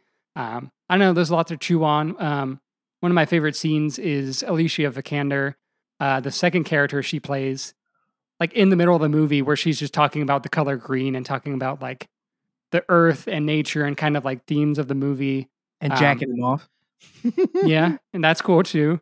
And then a movie that really the last 2 seconds just like completely sealed the deal for me. The orgasm. Movie. Yeah. Yeah. Randy, in I came retrospect, kind of like he did. Randy, he came buckets. And this is the only film I saw twice in theaters this year. Oh, damn. I really wanted to see it again, but I didn't. Randy, in retrospect, you and I had a hell of a movie day that day. Yeah. Green Knight and Annette. Yeah, man. Top 2. It was Randy's going away party. That's how we do it. All right. I want to point out 2 things. One, I think it's a weird twist of fate that the Green Knight had made both of your list. Honestly, when I was drafting mine, that was the first film I wrote down every time. I'm like, all right, honestly, anybody paying attention to our show, they probably think it's on mine. I am a little bit of a contrarian, but honestly, I don't know. I couldn't put it on mine. And I think it was really just I was blown away by The Last Duel. But it's fantastic that both of you who are not fans of fantasy, it made both. Yeah. And David Lowery, here's another thing, though. This is what I'm worried about with the fucking Viking movie. When it's like such in my wheelhouse, I get weird. And I'm like, I don't know if I can watch it. And I'm worried it's going to become one of these things. And the other thing that I think about constantly, and I think it actually hurts my letterbox, is what Clark did, where you came in and you thought based on a rating he gave, that would be his number 1. And honestly, part of the reason why I don't fuck with Letterboxd is I know you two will see it. I'm following the line of logic I have, dude. I'm a detective. But even in Instagram, whenever I talk about a movie that we're gonna, or like I post a movie that's coming up on the show, I don't like to put how I thought about it because I want people to like tune in and kind of be like, all right, what do we got? But like on Letterboxd, when you straight up are putting a 1 to 5, I always get where I'm like, Randy's gonna see this instantly and just come in kind of bored. So I don't like really fuck with Letterboxd. What did you give Green Knight on Letterboxd? I think 4.5. So, okay, so then how does it beat Licorice Pizza, which you gave a 5? I could maybe go lower on Licorice Pizza. I kind of like rated it like the moment that it finished on the screen. I was just like, I don't know, kind of loved it, but I feel like I need to see it again as well. Now, what I just did, honestly, is unfair because, whenever we rate movies, it's a moment in time. Sure. It's a snapshot. Yeah. But it's also one of those dumb dilemmas where it's like, I don't know, we all take it too seriously. And it's like, well, people are going to look at this and they're going to think that's a 5-star for me. That's why you should do a Sean Baker. He don't rate shit. I know. And same thing with True. Mickey from The Three Friends. He told me, there's a lot of times I just put it up there. Yeah. And I'm like, I don't think I could do it. Because honestly, when I go to Goodreads, I like to look at what I thought at that time. But again, it goes counter to the show because I don't want you guys to see it. So I don't know. I just thought that was interesting. Congratulations to you two. I am so thrilled that it made your list. Hell of a day. Hell of a day. Is that a drag queen? Hell of a day. Hell of a day. Okay. Hate it. British. You better watch out, dude. Ruinon's Back in. coming for you. My number 1 film may come as a surprise. This film was talked about a lot. I think, people are like, what's going on with this movie? I don't understand what this movie means, but it has affected me in a very deep way. And of course, I'm talking about music from Sia. Oh, well, wait. Dude, audience, we're paying you. Applause break. Cut it. Hard cut. They got sucked out of the room. No, we've already mentioned it. is Teton. Oh, really? Is your number one? It's Teton. Here's why. Because fucking cars. I'm sorry. That Um, was my revenge for Profile. I mean, upon reflection, Cars fuck. cars do fuck, dude. Don't you forget it. So I saw Titan in Phoenix at the AMC Deer Valley, right off Interstate 17 in Phoenix, Arizona. When I got out of that movie, I didn't know, very akin to Oksana's review here.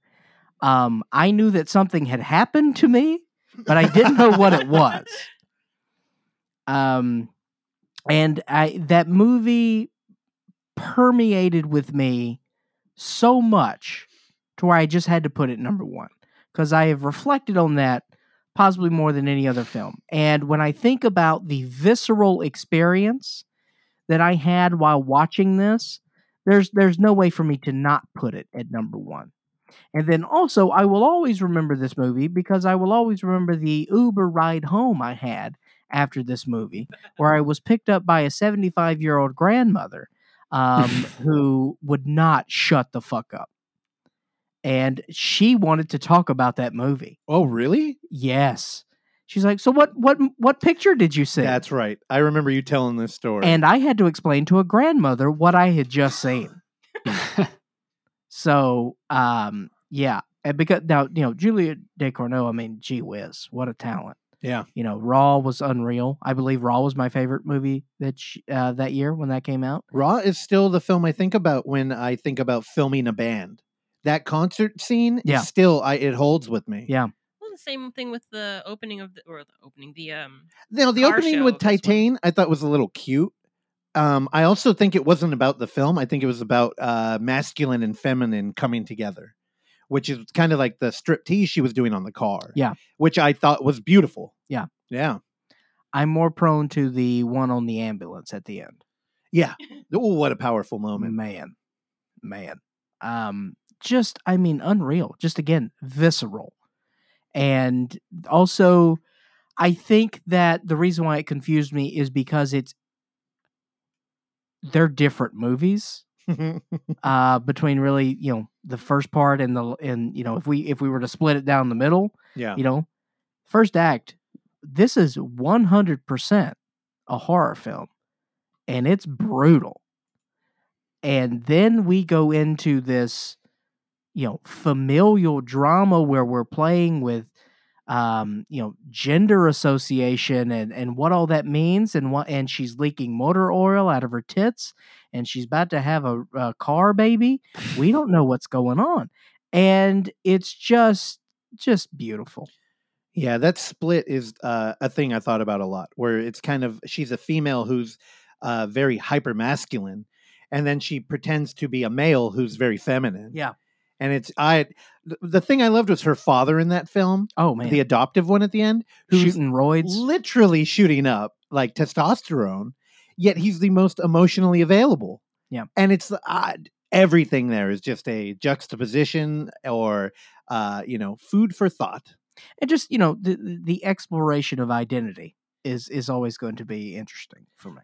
Yeah, I don't know what's going on with like film culture, but we're getting a lot more like, maybe it's just the way that film travels now, like Film Fest being online and they're kind of available more often. I feel like I'm kind of waist deep in thoughtful indie films, and I think I kind of shied away from them this year. Like looking at my list, I really didn't go for any of them. I mean, like The Green Knight I would put in there, where normally I love like a hyper pretension and like metaphor. This year I wasn't feeling it though. I'm glad y'all were there to catch it though, because these films needed to be talked about. Especially Nobody. Talk about a pretentious film about metaphor and mixed themes. Yeah, it's great. All right, my last one. Indie. I don't even indie film. What the fuck does that even mean? Crystal Skull. I mean, we've got like such a chasm of budget. We're like, most of the films are either micro budget or they're multi-million-dollar movies. And honestly, my biggest budget was probably Halloween Kills. I mean, what is your favorite indie film? Temple of Doom? That's a good one. Was it, Randy? Should I have played the audience? I liked it. for him? Indy. No, I liked it, though. Indiana Jones. Oh, I get it now. I get it now.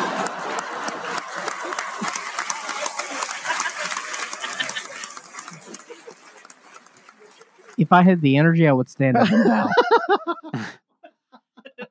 I really like the laughing with the clapping. It's such a like crescendo. Kind of like my film. Indy, you know what? Indy, what does indie mean to us nowadays? I would say it's indie film for me when like IFC was a channel that had some weight, some like heft in its programming. I mostly would contextualize indie as edgy and like new ideas. And things I watch it, I'm like, whoa, that felt like nothing. Like, I think this is why Gummo and Harmony Korine is such a powerful player in modern cinema. It's just you watch Gummo and you're like, what the fuck? Like, I thought I knew what a movie was. And then I watch this thing and I don't know what's going on or how I feel. And, I had that experience this year. And it really felt weird. And, it's just like, I forgot what it felt like to kind of be watching a movie and just like, I don't know where we're going, but I'm loving every minute.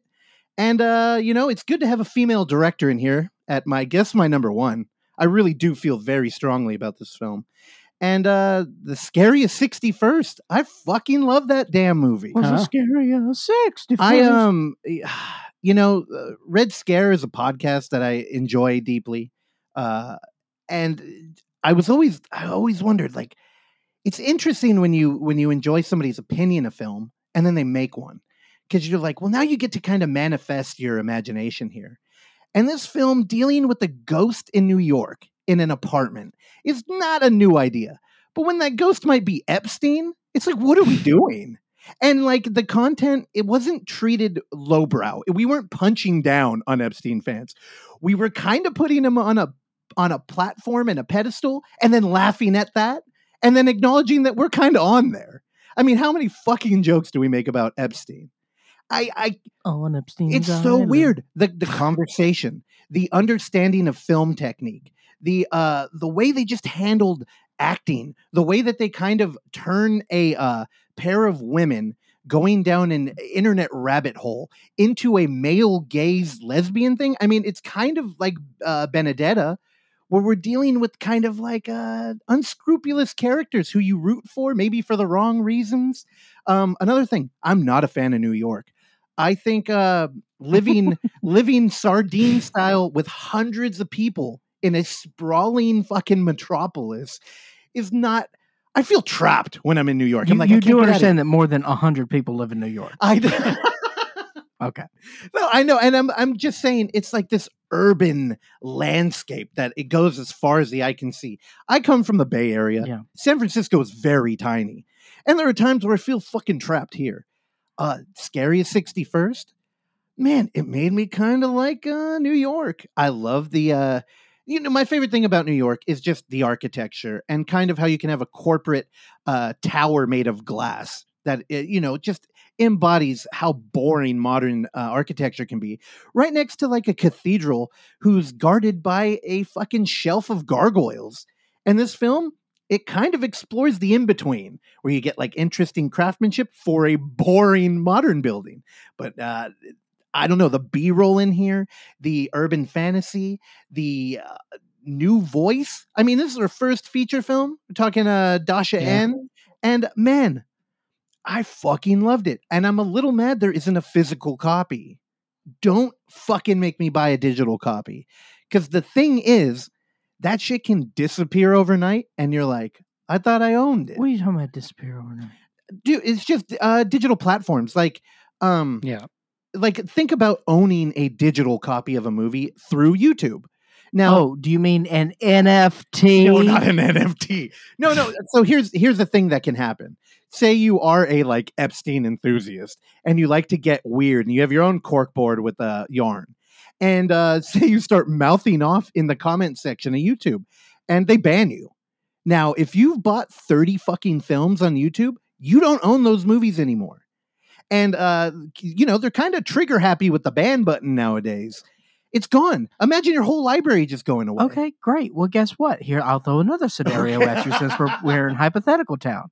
Let's say you're in your living room and you have 30,000 Blu-rays in your living room, and a marauder comes in the middle of the night and slits your fucking throat. You lose those movies too. Well, you lose your life also. Yeah. I will tell you And on you Instagram. will when the government gets you this is a because true you're story. running your trap about Epstein. You don't think you're going to lose your life either? Hey, we've been hacked by Russia before. I'm not scared about fucking Epstein. Thanks, Oksana. I'm not from there. Now, she's from the Ukraine. R.I.P. Your number one movie. That's now, all I'm saying. I again, I'll shut the book on this. I feel the glare from Clark under his glasses that I'm running too long. You know, my list, even though they're not in top 5, they're films that I still feel strongly about, and I stand by them. Great. No, I think we all had wonderful list here. Very quickly, if we all want to one more time run down our 5-1. Russell, figure out whatever the fuck order you want to do because you didn't have the 5-1. I'll just figure it out. I got a question for Russell before we do that. Yeah. No more goddamn music. Oh, okay. All right, guys. I'm sorry. You got to go. All right, they're gone. I know you have multiple topics for each of your top 5. Is Pig on any of those? For mine personally? Yeah. Oh man, why Pig? I'm curious why you bring I don't that know. one. I felt you like you loved liked it. Pig You a were- lot, but I fell asleep when we first saw it. But then I rewatched it and really dug it.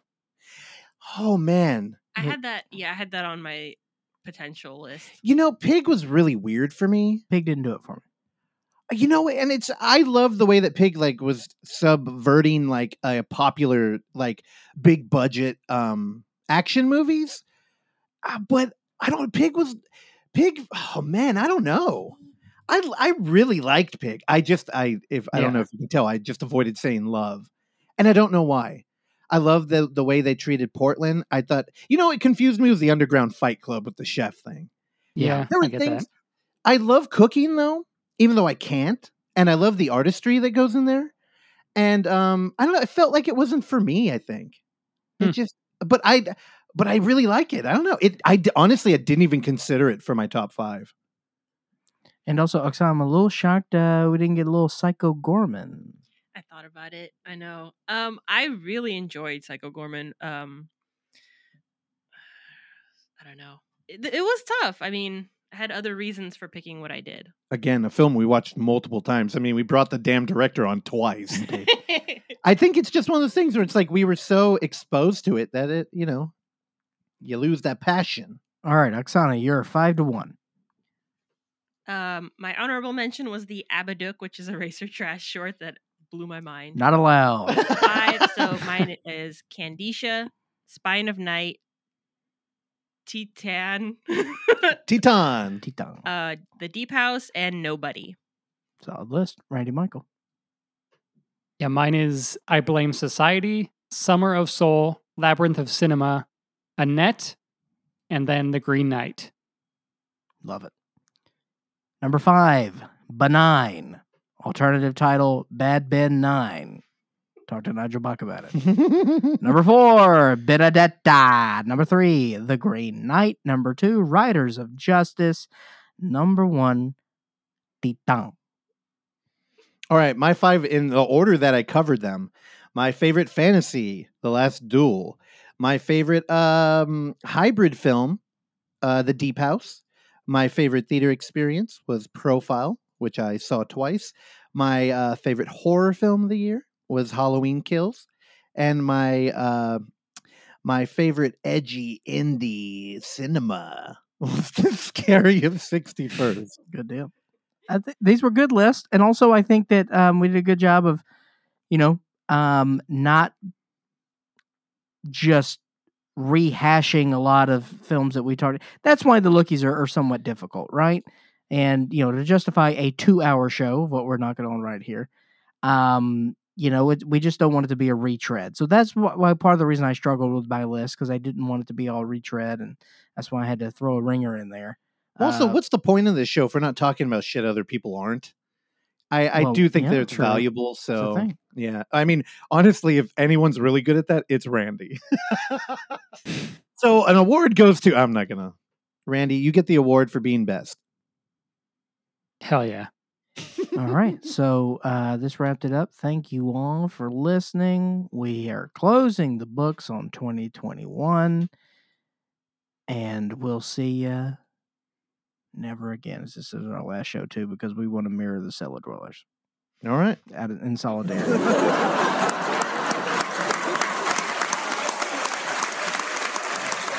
So, fuck you all. Suck it. Piss on my grave.